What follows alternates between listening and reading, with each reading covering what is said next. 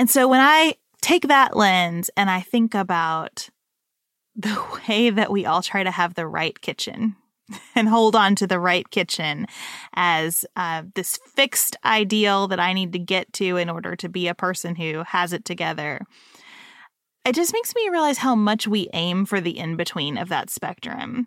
That we put so many resources, so much money, so much time, so much energy in just being able to ride the middle between the real goodness and the real suffering. It's almost like a way to say, well, at least here in my house, whatever else is going on, here in my house, we're going to sit at our big island in the middle of these gleaming white cabinets with a refrigerator disguised as one of those cabinets. And we're going to keep some control in this world that spins.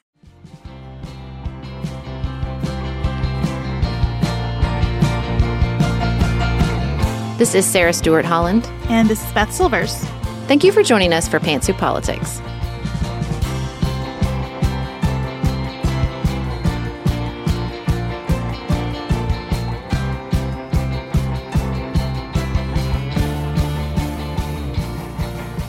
Hello, everyone. We're so delighted that you're joining us for a new episode of Pantsuit Politics. This is our Halloween episode, and that might sound like not a thing for a news and politics podcast, but trust us, we're going to work it out. Our theme today is things that haunt us. And you will absolutely want to stay with us through the end of the show, because in our Outside of Politics segment, it's trick-or-treat time. We're going to treat everyone with a truly overwhelming amount of fun news about things happening with Pantsuit Politics in 2022. Before we get started, we just want to thank you so much if you became a premium member during our drive. We want to thank you if you joined us for last night's premium member costume party. And if you love live events, you are in luck because we have another one coming up. Yes, we got over 4,000 patrons. We're now officially past the 4,000 threshold. Thank you to every single person who made that possible. We love having you as a part of our community. And yeah, on November 18th, we're going to have our first annual holiday huddle. Look, it's a big time for Pantsuit Politics every year. The holidays are a big time. It's stressful. We're getting back together with people. It's really stressful this year because we're getting back together for possibly the first time in 2 years, or we're getting together in new and different ways. And so we're going to be talking about how to handle those tough situations, tough political conversations with your families, tough boundary violations with loved ones over the holiday season. We're going to do live Q&A.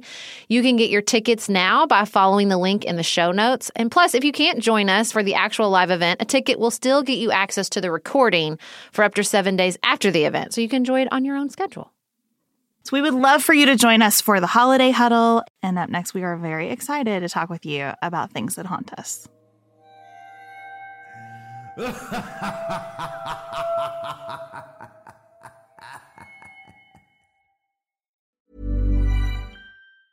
Quality sleep is essential. That's why the Sleep Number Smart Bed is designed for your ever-evolving sleep needs. Need a bed that's firmer or softer on either side? Helps you sleep at a comfortable temperature? Sleep Number Smart Beds let you individualize your comfort, so you sleep better together. J.D. Power ranks Sleep Number number 1 in customer satisfaction with mattresses purchased in-store. And now, save 50% on the Sleep Number Limited Edition Smart Bed for a limited time. For J.D. Power 2023 award information, visit jdpower.com/awards. Only at a Sleep Number store or sleepnumber.com. Do you want a bra that's sexy or a bra that's comfortable?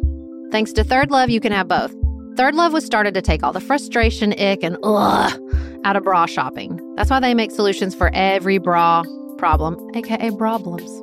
Their bras make it easy to bring back perkiness you haven't seen since high school, get smoothing you know where, and have straps that actually stay put. Designed at their headquarters in San Francisco and made from premium materials, they put every style through hours of wear testing on real women, including themselves, before it's given the stamp of boob approval. Comfort and support are guaranteed. Plus, whether you're a double A cup or an H cup, their virtual fitting room will help you find your perfect fit fast. And they've even invented half cups. No more feeling stuck between 2 cup sizes that don't fit right. It's time to get your problems solved.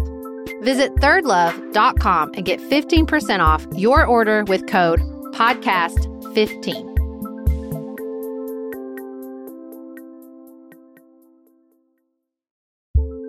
We are special breakfast people here at Pantsuit Politics, but not just when Beth and I are on the road. The truth is, I want something warm from the oven every Saturday morning and Sunday morning. It's just the truth. It makes it feel special, makes it feel exciting. I don't want to work at it. So the first time I ever saw Wild Grain, which is bake from frozen subscription box for sourdough breads, fresh pastas, and artisanal pastries, I was obsessed. You guys, I've been a member for over a year. It's amazing. It's so easy. Every item bakes from frozen in 25 minutes or less, no thawing required. You can fully customize your Wild Grain box. You can choose any combination of breads, pastas, pastries. You can even build a box of only breads, only pastas, or only pastries if you'd like. And for a limited time, you can get $30 off the first box, plus free croissants in every box when you go to wildgrain.com/pantsuit to start your subscription. Sometimes I make one single croissant just for me because I want to feel special, and they're so good. You heard me. Free croissants in every box. And $30 off your first box when you go to wildgrain.com/pantsuit. That's wildgrain.com/pantsuit. Or you can use promo code pantsuit at checkout.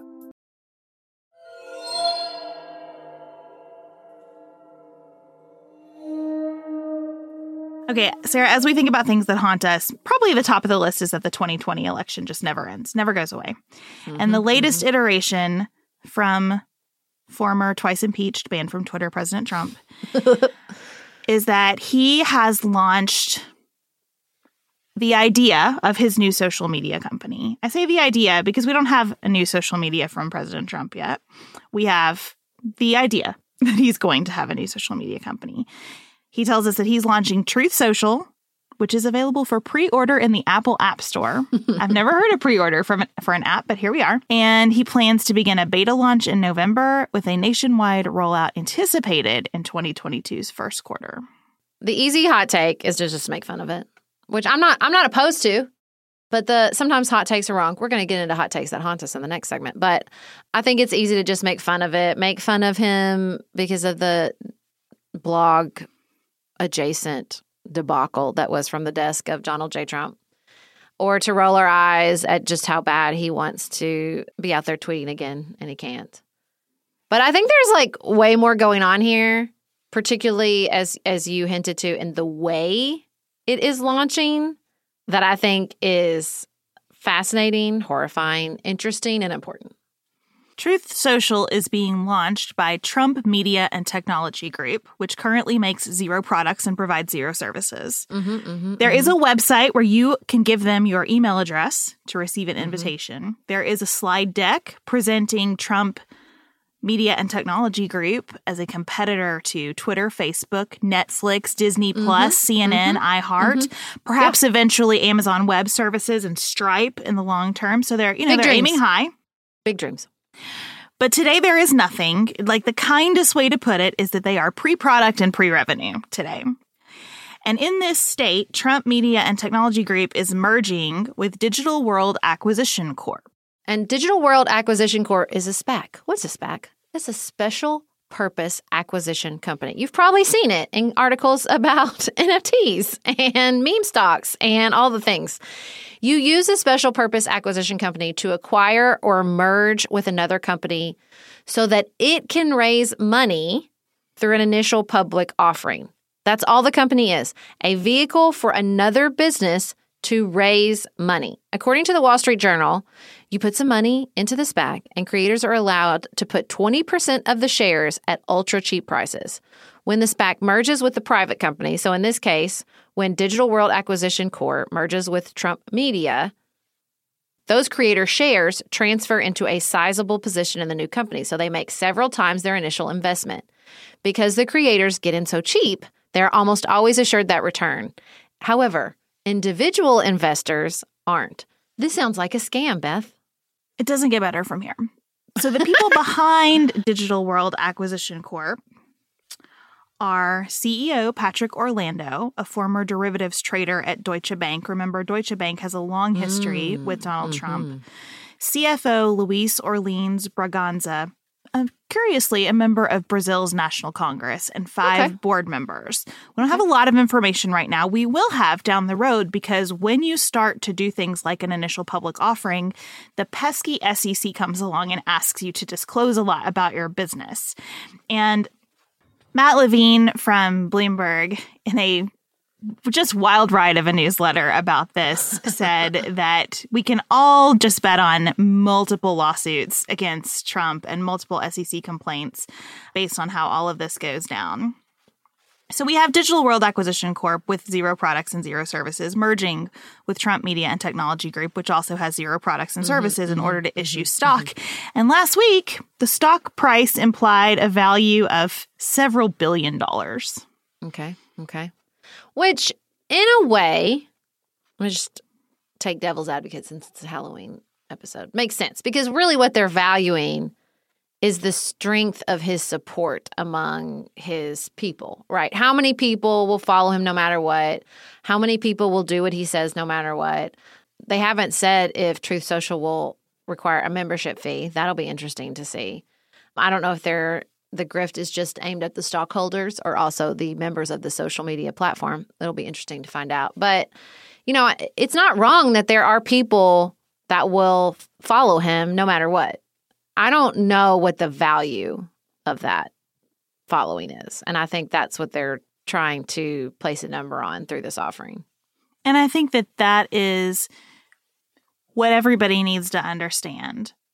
We are not predicting the future value of a social media platform created by the former president. We are talking about what could happen with this stock. This is so far looking like a meme stock play. It's kind of like the post-reality economy, which Trump certainly didn't create, but what a way for him to jump in and get in on that action. Well, and there's a part of me that's like, great, let's do this. Let's let him do this and exploit it for all the money it's worth, because I think he needs money. That'll be great, and maybe that will distract him. And he can focus on that instead of running for office again.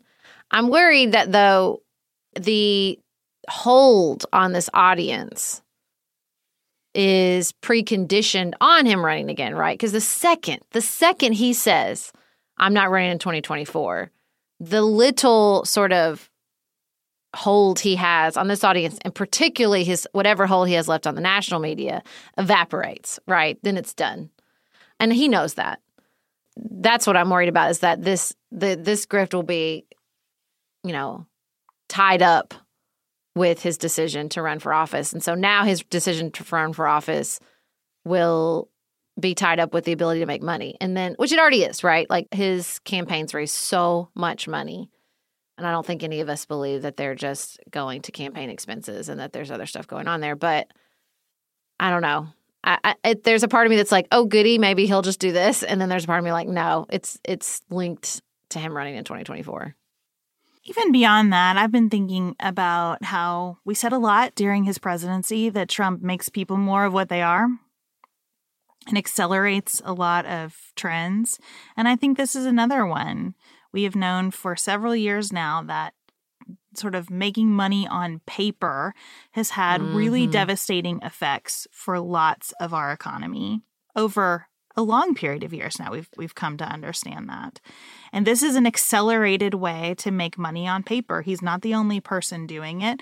I mean, one of the major problems in the tech world right now is that lots of companies are pre-product and pre-revenue out there raising lots and lots of cash from real people. And I don't know. I just wonder if this will lead to greater regulation in this area, if it will lead to an education for the population, because so many people will put money in. I mean, it's being reported that Marjorie Taylor Greene has bought a bunch of this stock and has probably already lost quite a bit of money based on the timing of when she bought in and what the stock is doing now. It's losing some steam. Now there's a company that shorted it called Iceberg Research that said it sees only risk for investors. Based on Trump's track record, it said at current price, renegotiation is likely to keep more of the merged company for him. SPAC holders don't own a piece of this project yet. Trump has leverage, not them. And with that kind of discussion happening pretty publicly, lots of this on Twitter, I don't know, maybe we'll learn something. Maybe we'll get some new laws because of all of this. I'm just interested in the long-term effect on our economy, because I do think there's something about meme stocks and NFTs and cryptocurrency that we just haven't been able to put our fingers on yet in terms of understanding, does something need to be real to have value? And I don't know the answer to that, but I'm interested in continuing to ask the question. We're going to leave that for now, but I am certain that we will be talking about it again. And up next, we'll talk about other things that haunt us. Sarah and I have some real ghosts to share with you in this segment. Just finished A Court of Thorns and Roses and craving another fantasy world to devour? Dipsy's got you. Dive into spicy enemies to lovers' tales or embark on an epic romance between immortal fae and sworn foes. They've got fantasy romance stories perfect for your morning walk, late night, or long bath. Dipsy is an app full of short, spicy audio stories. They bring scenarios to life with immersive soundscapes and realistic characters. Discover stories about second chance romances, adventurous vacation flings, and hot and heavy hookups. And there's a growing library of fantasy series with werewolves, Greek gods and goddesses, Regency-era historical fiction, and fairy smut to explore the bounds of your pleasure. New content is released every week, so in between listening to your favorite stories again and again, you can always find something new to explore. For listeners of the show, Dipsy is offering an extended 30-day free trial when you go to dipsystories.com/pantsuit. That's 30 days of full access for free when you go to dipseastories.com/pantsuit. dipsystories.com/pantsuit.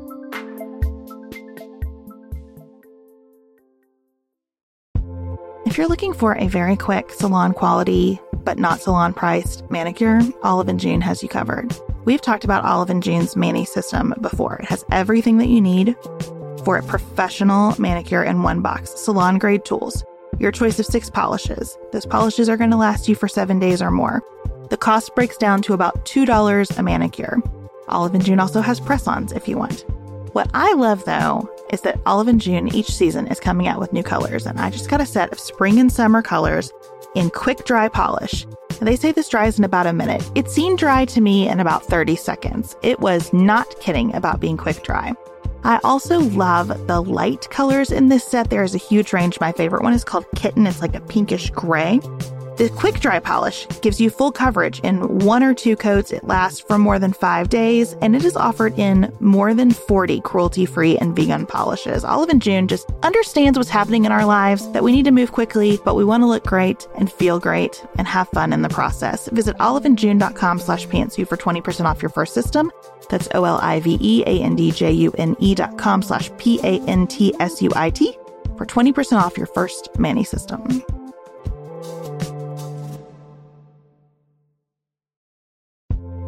This show is sponsored by BetterHelp. Can I get something off my chest? Every day I feel a little pang of sadness because I think about Griffin going away to college. Y'all, he's a freshman in high school. This is not healthy or normal. This is why I have it on my list of things to talk to my therapist about. We all carry around these things, big and small. When we keep them bottled up, it can start to affect us. Therapy is a safe space to get these things off your chest and to figure out how to work through whatever's weighing you down. If you're thinking about starting therapy, give BetterHelp a try.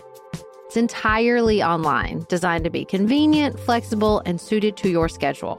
Just fill out a brief questionnaire to get matched with a licensed therapist and switch therapists anytime for no additional charge. You gotta get it off your chest. And you can get it off your chest with BetterHelp. Visit betterhelp.com/pantsuit today to get 10% off your first month.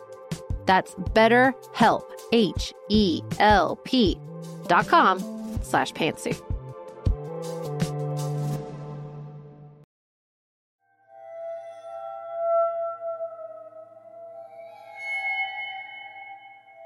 All right, Sarah, when we first started talking about this, you suggested that we just separately consider something that continues to come back in our minds over and over again. So what do you have for us? Well, I have 2 editorials that I wrote, one in high school and one in college. The high school one I've talked about on the show before, which is me calling for President Clinton's resignation. I don't know if it haunts me. It's more funny. I've made such a hard turn. I no longer feel responsible for that take. But I will put a link to it, and so we can all enjoy and laugh along as I moralize and call for President Clinton's resignation. The other one, though, I don't know if I've ever talked about it because it really bothers me. And now it's silly to think about a college editorial bothering you, but by this point, I was a good and true Democrat. It was in March 2003. March 2003, for anybody who lived during those times, was peak Dixie chick controversy. Now the chicks. This is after Natalie Maines had made her comment about being ashamed that the president was from Texas. I was a devoted, and still am, devoted Chicks fan. And I wrote this editorial. I'm going to read a little bit of it to you. I love the Dixie Chicks. From their first release, I Can Love You Better, I've been a huge fan. I've seen them in concert once and have tickets to see them again in May. I listen to Goodbye Earl when I'm angry and Home when I'm sad. What I don't do is look to them for political opinions or foreign policy expertise. To be terribly honest, I don't really care what Emily, Marty, or Natalie thinks about politics, and I didn't think anyone else did either. Boy, was I wrong. And I took this posture of like, they play the fiddle, why do y'all care? And I just hate it. I'm so ashamed of it. I know it's silly, but like, I feel like I abandoned them. I feel like it was a bad take because, you know, what I was trying to do was defend them and just be like, leave them alone. Why do you care? Let them play music, leave them alone. But the truth is, like, I did care what they thought. I still care what they think. And I think I was trying to defend them, but I think it's a hot take that happens a lot with celebrities, which is they're just celebrities. But they're not just celebrities. Celebrities are where we work out a lot of our politics and our values, stress and anxieties, and cultural conversations. I've learned this from Anne Helen Peterson. She's taught me so much about this. And I just look back at that and I think, oh man, what a bad take to turn on these women you loved and say, well, I don't really care what they think and you shouldn't either. And so that is a hot take that I took too soon. Because it was soon. It was March. I mean, she only said it like March, at the beginning of March. It's like peak controversy. It's a hot take I really, really regret. Set in paper for all those collectors of early aught Transylvania ramblers out there. Do you think that this stays on your mind more because you have learned so much and changed and grown in your position about how celebrities influence us? Or because you think this problem continues to persist? Like, we're still having the same discussion in a lot of ways, and we still hear people say constantly, like, it's less the Dixie Chicks and more influencers now, right? I don't come to you for politics. I come to you for furniture recommendations. Well, I mean, I think it is both that, yes, that attitude persists, and I really, really dislike it. And I think it is willfully ignorant to think that celebrities and their takes don't matter. Like, we don't get to have it both ways. They're not products, they're people. And so we elevate them for a reason. We, talk about their personal lives and their choices for a reason, because we are trying to decide how we feel about politics or how we feel about adultery or how we feel about, being non-binary, whatever the case may be, whatever the decision they're making. Making it on a public stage gives us the ability to talk about that. It's their status that sort of elevates the choices in a way and gives us all permission to think about how we feel about it. And it's just so consistent throughout time. That's, to me, what is so silly about it, putting forward the position of like, well, who cares? Everybody cares. We've always cared. There's not a moment in history where people didn't care about elite people or celebrities or, powerful people and the choices they make or their downfalls or their public mistakes. Like, that's never been a thing. And so, and I think, again, the other thing that really bothers me about it is I just feel like I turned on them in a moment. Again, this is silly. This was a college newspaper they did not need. Like, Natalie was not reading The Rambler. But there's just a part of me that's like, I feel like I'm pretty good in moments of like that, of like reading my gut and staying true even in really unpopular positions. Because the rest of the article, I go on to say, like, I don't support the war either. That was really unpopular.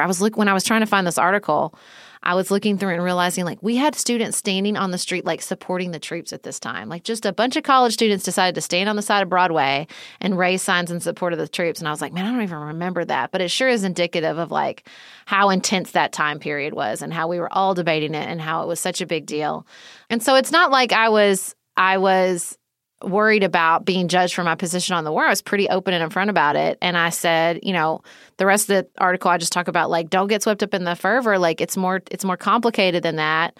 I just wish I'd said, like, she's helping us see that, and we should recognize that and, praise her instead of turning on her because she's forcing us to look at the fact that maybe everybody doesn't support the war. Well, I hope that you've fully forgiven yourself for turning on the Dixie Chicks in this moment. I don't know. I feel like I might need their personal forgiveness. Like, I just might need to be like, I love you. I'm sorry. And Natalie be like, it's okay. But that raises something important. We often talk to college students when we're on campuses speaking about media and about news and how we have grace-filled political conversations. And we hear from college students this anxiety about voting wrong. Mm-hmm. And I think that, listen, I'm a walking example of changing your position all the time. I've changed my party registration. I will never vote for Mitch McConnell again, but I have voted for him before. So I've gotten all kinds of things wrong. I've gotten some things maybe not wrong, but decided them in a totally different context in my life and would make a different choice today. And it is easy to be haunted by past bad takes. And I also think that until we're able to release ourselves from being haunted by those past bad takes, it can be kind of paralyzing in terms of your ability to continue to put yourself out there. I know that you do not feel I do not feel paralyzed of putting yourself out there again. No. But I want to mention that because some of us do kind of keep the score for ourselves and have to release that really intentionally to continue to participate, especially in public spaces. Yeah. And I think that that's what's hard. I got an Enneathought email that was like, ones feel personally responsible for being wrong. Like they take it hard. So I do have to watch that. And I'm worried that like people will then see me as having bad takes. And there's a lot of anxiety about that right now in the year of our Lord 2021 doing a job on the internet. Like there's always this concern of like, I'm going to make the wrong group mad or I'm going to say the wrong thing. And then there's going to be this, not even like cancelization, which I think is a word that gets thrown around too much, but this idea that like you're no longer worth listening to. And like we all want to be listened to. We all want to be heard. And I think that's like sort of the anxiety. But I think, with the celebrity angle and the idea of like you only have status in one place, like we can compartmentalize the status you have. I do think social media has like sort of both elevated that conversation and helped us see status more clearly, but also you made the anxiety surrounding that celebrity status even more intense. It's been interesting though, like, since I wrote that in 2003, like celebrities have so much more control over what they say. Like they can go to Instagram directly, they can go to Twitter directly, they can post their notes apology, right? Like they're no longer at the mercy of some of these gatekeepers that were guarding their image and guarding their messaging. And so I think that's changed even more this idea we have. I think it's opened them up to more criticism. I think it's made it more personal in a way so that people feel even more free to attack them personally. But I do think it's important. I think, I love celebrity culture. I love celebrities. I think it's really important. I think it is how we work out so much stuff about our own precarity, about how we feel about our economy, about how we feel about gender and race, and Godspeed to all of them who become the surface on which we work all these things out. There's been a flattening out, too, because of social media, right? There are a lot more people who have some experience with some kind of celebrity. In a way, if you have any number of followers, but people who are reading what you write and looking at your pictures, then you have that experience of, I could get this wrong. I could have a bad take. I could have somebody say, I didn't come here to hear what you have to say about the Build Back Better agenda. I came here to see pictures of your dog. I think everybody is having to navigate more of what you wrote about with celebrities then. And I think that's both healthy because it does help us see celebrities as more multidimensional, politicians as more multidimensional. I worry that it also spreads all that anxiety about getting it wrong around. I just want it to stop being consumption. Like, I just want us I don't think there's an aspect of consumption that's never going to go away. The consumption is what made them celebrities. But it is complicated to ask people to hold both the consumption of their public image and the reality that they are not a product, that they are not a consumable product, that they are a human being. And that's really hard. I think that we're getting better and simultaneously worse at that all the time. Well, one reason that I don't hold a lot of anxiety around changing my mind about something or having gotten something wrong or knowing that all the hours that we spend sharing our thoughts with people, I will get something wrong, at least for some significant portion of the audience. I will step in it somewhere. I'll say something that they think is the worst take. I don't stay in knots about that because I trust that we have a relationship here. And so that you don't lose the relationship because of one sentence or because of one idea. I don't know, what spaces there is a relationship in versus it is kind of, I'm a consumer. I come here for your music, or I don't know where those lines cross Let me say or how something. they get established. I have a relationship with the Chicks. They don't know it, but I do. I bought their first album on cassette tape, okay? Like we are in a relationship and have been for 20 plus years. I adore them. And I think that's why I still carry this around with me. It's like my one stumble in a pretty pristine record as a fan. So what haunts you? What's your haunting? Well, I wanted to think about what have I read or what do I continue to click on that I just can't get out of my head, even though I know that it's not particularly helpful to me. And it is kitchen articles. I read everything that is written that I can find about kitchens. I read about the Nancy Meyers kitchens. Yes. I read about the kitchens of the wealthy. I have probably read the New York Times piece from late August on hidden refrigerators 10 times. I loved Tressie McMillan Cotton's piece about the concept home, the COVID concept home several times because she writes about double refrigerators in that piece, about how every home is going to have 2 fridges post-COVID. I'm just obsessed with the way we think about our kitchens, and I think it's for a bunch of reasons. I love to cook, and so that's part of it, but I definitely don't read these articles looking for equipment advice. I feel like these pieces are a signal in how we think about the way we signal to our families and to all the people who will enter our homes and to all the people who will see our homes as the background on Instagram or Facebook or wherever we're posting about our lives. It's a signal of how together are we? Where have I arrived in my life? And I don't know. I'm just really interested in the fact that at a time when we have so many options available to us, we consolidate around the sameness of a lot of trends. And for a very long time, that meant everybody had white cabinets, right? And everybody had white quartz or marble countertops or granite before that. I'm glad to see the kitchen design is starting to get layered again, and there's kind of more pattern and color coming back into it. But even just the island idea that every kitchen needs this massive island in the middle of it, I'm just really interested in what that says about us. Let me go on record as saying the island size is getting out of control. I just want to go on record as saying the islands are getting too big, everybody. Even though I am a devoted Nancy Meyers acolyte, I want to live inside of a Nancy Meyers film. But dang, those islands. The islands seem to me to have come about when the Food Channel got really big, right? Like Food Network. Because it was we're all performing in our own little cooking show, even people who don't cook. But again, I love home design. I ate every word of these articles up.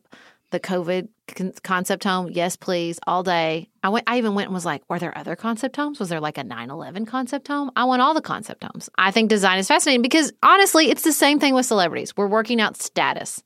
We're working out how we feel about things. We're putting on our walls or on our counters or on our floors signals about what's important to us, how high we rank.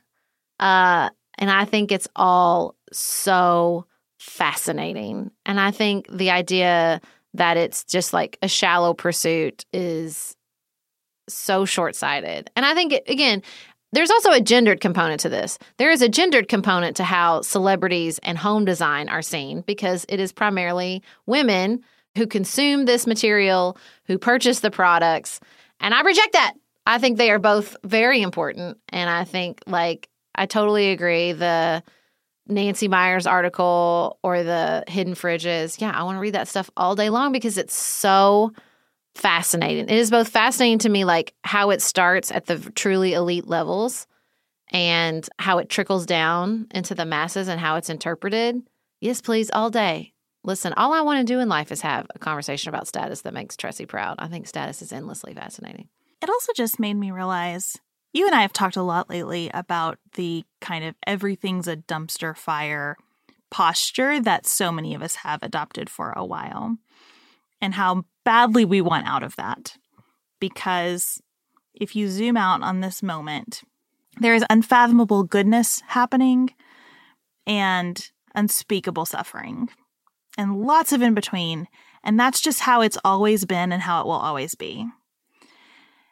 And so when I take that lens and I think about the way that we all try to have the right kitchen and hold on to the right kitchen as this fixed ideal that I need to get to in order to be a person who has it together, it just makes me realize how much we aim for the in-between of that spectrum. That we put so many resources, so much money, so much time, so much energy in just being able to ride the middle between the real goodness and the real suffering. It's almost like a way to say, well, at least here in my house, whatever else is going on, here in my house, we're going to sit at our big island in the middle of these gleaming white cabinets with a refrigerator disguised as one of those cabinets. And we're going to keep some control in this world that spins. And I don't know. I just think it's really fascinating. Well, it's classic. It's classic, individualism, right? I control what I control. And so I can assert my status, and I can, have a perfect home to come down to, even if the outside is a dumpster fire. And look, I don't necessarily think that's a moral failing. I think that's a natural human response. I do think that, there is a place for us to sort of rise above. And I think that's why I think I'm so incredibly grateful for the work of people like Anne Helen and Tressie, who say, like, no, see what's going on here? See what's underneath the surface? Because while I think that's a natural human response, I don't ever want to end there. I don't ever want to be like, well, I made the hot take, I'm moving on. I want to keep curious. I want to keep looking at but why are we obsessed with this? Or why am I interested in this? Why is this appealing to me? Is there a bigger role to play for me beyond just controlling my individual environment, right? Because I'm connected to other people, and, watching how status flows means that it's flowing away from some people. Some people are suffering because of the way status is kept from them. And I don't ever want to be blind to that. And so you have to look at even the places where status seems silly, be it a refrigerator or a celebrity hot take. I think to keep your eyes on the prize, to stay curious, and to watch that flow, to see the matrix, if you will. I put in my list of articles for our show notes this article about why everyone has the same hair. Because among women like me, white, middle-class women who are around 40, everybody has the same hair. And it is hair that is totally unavailable to me. The sort of blown out, but then curled or a little wavy look that kind of has that effortless vibe, but would take me hours to create. And I think is not effortless for anybody for real. And so I Googled one day, just like, why does everyone have this hair? And I found an article from Vox from 2016. So it's a 5-year-old article about how that became the dominant way to style women's hair on television because it provides continuity between different scenes. Straight hair, if it gets out of place, you can really tell. So they would have to stop filming more often to fix it. It looks good from every angle. Like, it's a camera trick, this hairstyle. And it is very flattering on lots and lots of people. And if you have this hair, I love you. I'm not trying to make you feel bad about having this hair. I just want to step back and again, kind of like you said, Sarah, see the matrix. How did we get here? Where do these things flow from? What do they mean for us? What does it mean for me to be a person who's never going to have the hair? I don't know. I just think about this stuff all the time. I remember that article from 2016 vividly. And it's not surprising that that hairstyle had such staying power if it's photography friendly through the rise of influencers and the people who are, using photography for everything and taking pictures of everything. I had the hair for a while, loved the hair, not mad at the hair. But I am thrilled that the new generation is like, we're done. I even read an article the other day that was like, is blonde hair chuggy? I'm like, what? Are we having this conversation about everybody can stop dyeing their hair blonde and just have natural brown hair? I thought that was fascinating. Listen, I am living in hair TikTok now. I love hair, especially vintage hair TikTok where they like pin curl and do all these like shaggy, wavy, feathery, like from the 70s hairstyles. I'm here for it. I love this generation. I want to kiss them on the mouth for shaking us out of this like place we were stuck in with, the barrel curls. And I love it. I'm like trying to grow up my own curtain bangs right now. I'm here for the 70s. Bring it back. And I think that's, again, it's so interesting how we get like stuck in places and how new generations come around and like question it. They're like, we don't need it because they're uniquely suited, right? Because they're not wholly and completely in the race for status because their status is gained by rejecting things and by like trying something new, and they're the new generation. And so the status comes from sort of pushing against that traditional thing. Look, they've already got us like questioning skinny jeans and the beach waves and blonde hair. What's next? I love it. Let's do it. Well, and I wonder how social media will accelerate that rejection, because it is boring to scroll and see the same kitchen. It is boring to scroll and see the same hair or the same fashion, the same interior design. So I'm hoping that these tools that led us all to do the same things also now will lead us beyond. And I think that's happening not just generationally, but because aesthetically, we're walking away from some of the tools when they become too static. That reminds me of an article I still think about how all the coffee shops around the world are starting to look the same.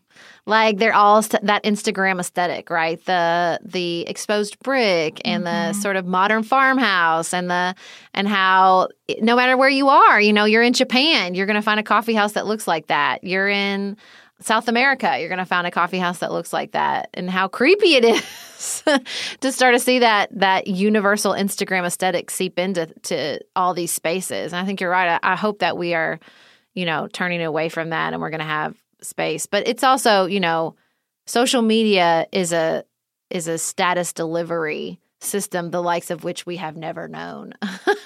And so it's always going to be there saying like, well, you want the next big thing. You want the thing that people are going to walk in and realize like you're in front of the trend or you're right on the trend. Well, this is it. And that is another form of status. And I think all of this haunts our politics because so much of what's happened around vaccines, for example, has been an explicit person who looks like you in the kitchen that looks like the one that you want, telling you this is the message that I want you to land on around your COVID decisions, right? Or this is the person I want you to vote for. I mean, this all happens. I'm sure that I participate in this too, right? But it happens like, hey, we're the same. Like, here's something that we connect on. And so I want you to connect with me and follow me down this path. And I think these visual cues have gotten stronger and stronger, especially for people my age and older, because I agree with you. The younger generation is in a totally different place on a lot of this. But I think women in my age are still consolidating around a lot of these ideas that like we do need to kind of follow a particular path. And that path has gotten explicitly political on Instagram. I do think that social media, and particularly the last 2 years, have helped us abandon the idea that like politics is this rational policy calculation. And I do hope that we're seeing the way that status and emotion flow through these conversations, motivate us to do certain things, motivate us to protect the tribe or reject the tribe. Because it's just this undercurrent that's running through celebrity culture, kitchen culture, political culture. It's always there. And I think it's almost been helpful to me preparing for this conversation to think of these things as ghosts.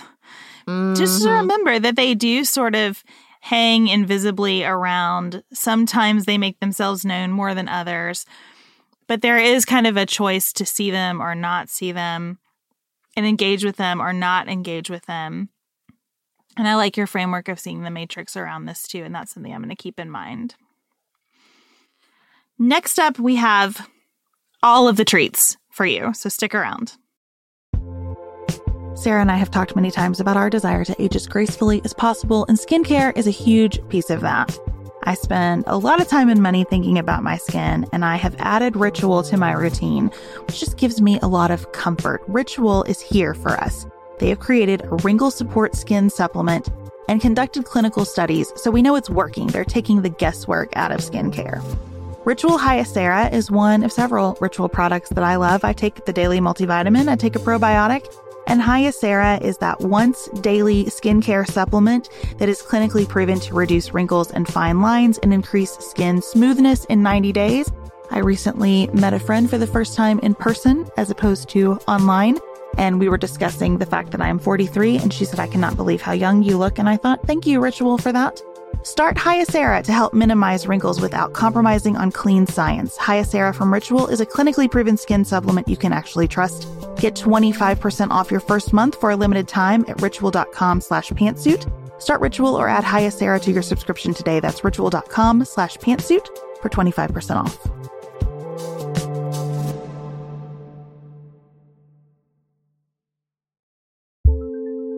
Do you want a bra that's sexy or a bra that's comfortable? Thanks to Third Love, you can have both. Third Love was started to take all the frustration, ick, and out of bra shopping. That's why they make solutions for every bra problem, aka problems. Their bras make it easy to bring back perkiness you haven't seen since high school, get smoothing you know where, and have straps that actually stay put. Designed at their headquarters in San Francisco and made from premium materials, they put every style through hours of wear testing on real women, including themselves, before it's given the stamp of boob approval. Comfort and support are guaranteed. Plus, whether you're a double A cup or an H cup, their virtual fitting room will help you find your perfect fit fast. And they've even invented half cups. No more feeling stuck between two cup sizes that don't fit right. It's time to get your problems solved. Visit thirdlove.com and get 15% off your order with code podcast15.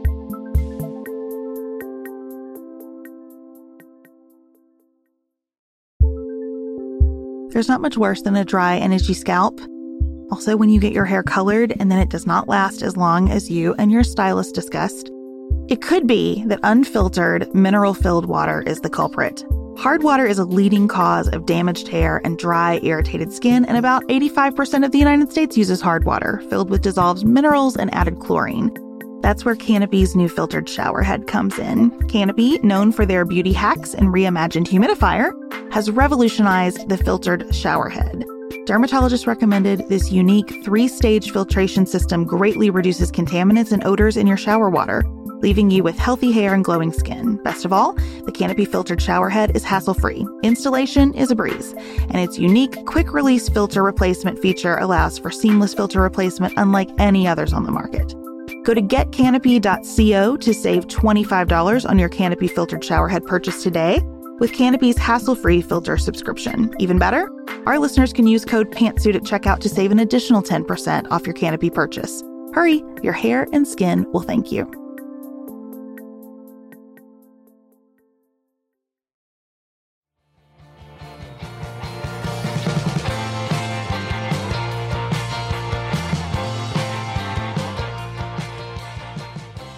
Sarah, we have 3 exciting things to talk about. Which would you like to share first? I think that we should start with the announcement that we have both a title and a cover for our new book coming out on May 3rd, 2022. The title of our book is Now What? How to Move Forward When We're Divided About Basically Everything. It is exactly what it sounds like. It's a follow-up to our first book. In our first book, we said, please have grace-filled political conversations. Let's tell you how. That book is I Think You're Wrong, But I'm Listening, if you haven't gotten it yet and would still like to read it. With this book, we are saying you had grace-filled political conversations and it didn't fix everything. Now what? We had COVID. Now what? We had the Trump administration. Now what? And I hope that this book feels to you the way that it felt to us writing it. This book is much more personal. It's much more relationship-based. It's a lot more like the podcast than I Think You're Wrong, But I'm Listening. And we're just really excited to share it with you. And you can see the cover of it today on Instagram, Pantsuit Politics.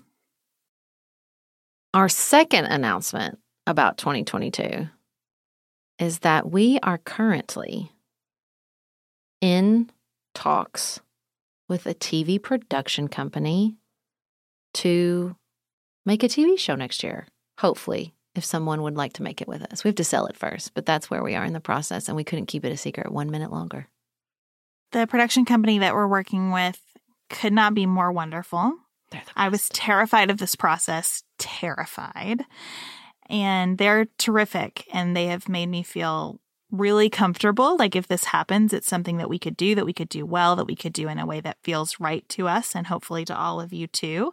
And so we're working on it. We're working on refining the concept, and in January we'll pitch it to networks and we'll just cross our fingers and see what happens. We're holding it all loosely. Hopefully somebody will purchase it and we'll get to make it. But if not, we love what we do here. This is all a bonus. And this is what everybody tells us is the attitude with which you should approach TV. Like, if it happens, great. If it doesn't, not. Because if you're too hungry, it can be a heartbreaker. So we are working on our concept. We're about to film a little, they call it a sizzle, which is kind of a silly word, but I'm going to go with it, to show sort of the us together and what the TV show would look like. It would be, obviously unscripted, sort of a reality show idea. We've been calling it Queer Eye for Politics in our heads. So we're really, really, really excited. And then our last but certainly not least bit of good news to share with you is that our managing director, Elise, is going to be a mom in the spring. We're so excited for Elise and for Kevin, her husband. And obviously, there will be lots of change around these parts when Elise is not with us every day, when she takes her leave. And so we'll keep in touch with you about who to contact and how to get your questions answered and all the miracles that Elise works for us every day behind the scenes. But we wanted to share that wonderful news with all of you, and I hope you send her very good vibes. It's going to be a very busy 2022, in other words. And we can't wait for it. And we appreciate you being with us through all kinds of fun and excitement and change. We appreciate you joining us today. We hope to see you in real time at our holiday huddle on November 18th. Do not forget to check out the show notes for a link to those tickets. Have the best Halloween available to you. We'll see you back here on Tuesday.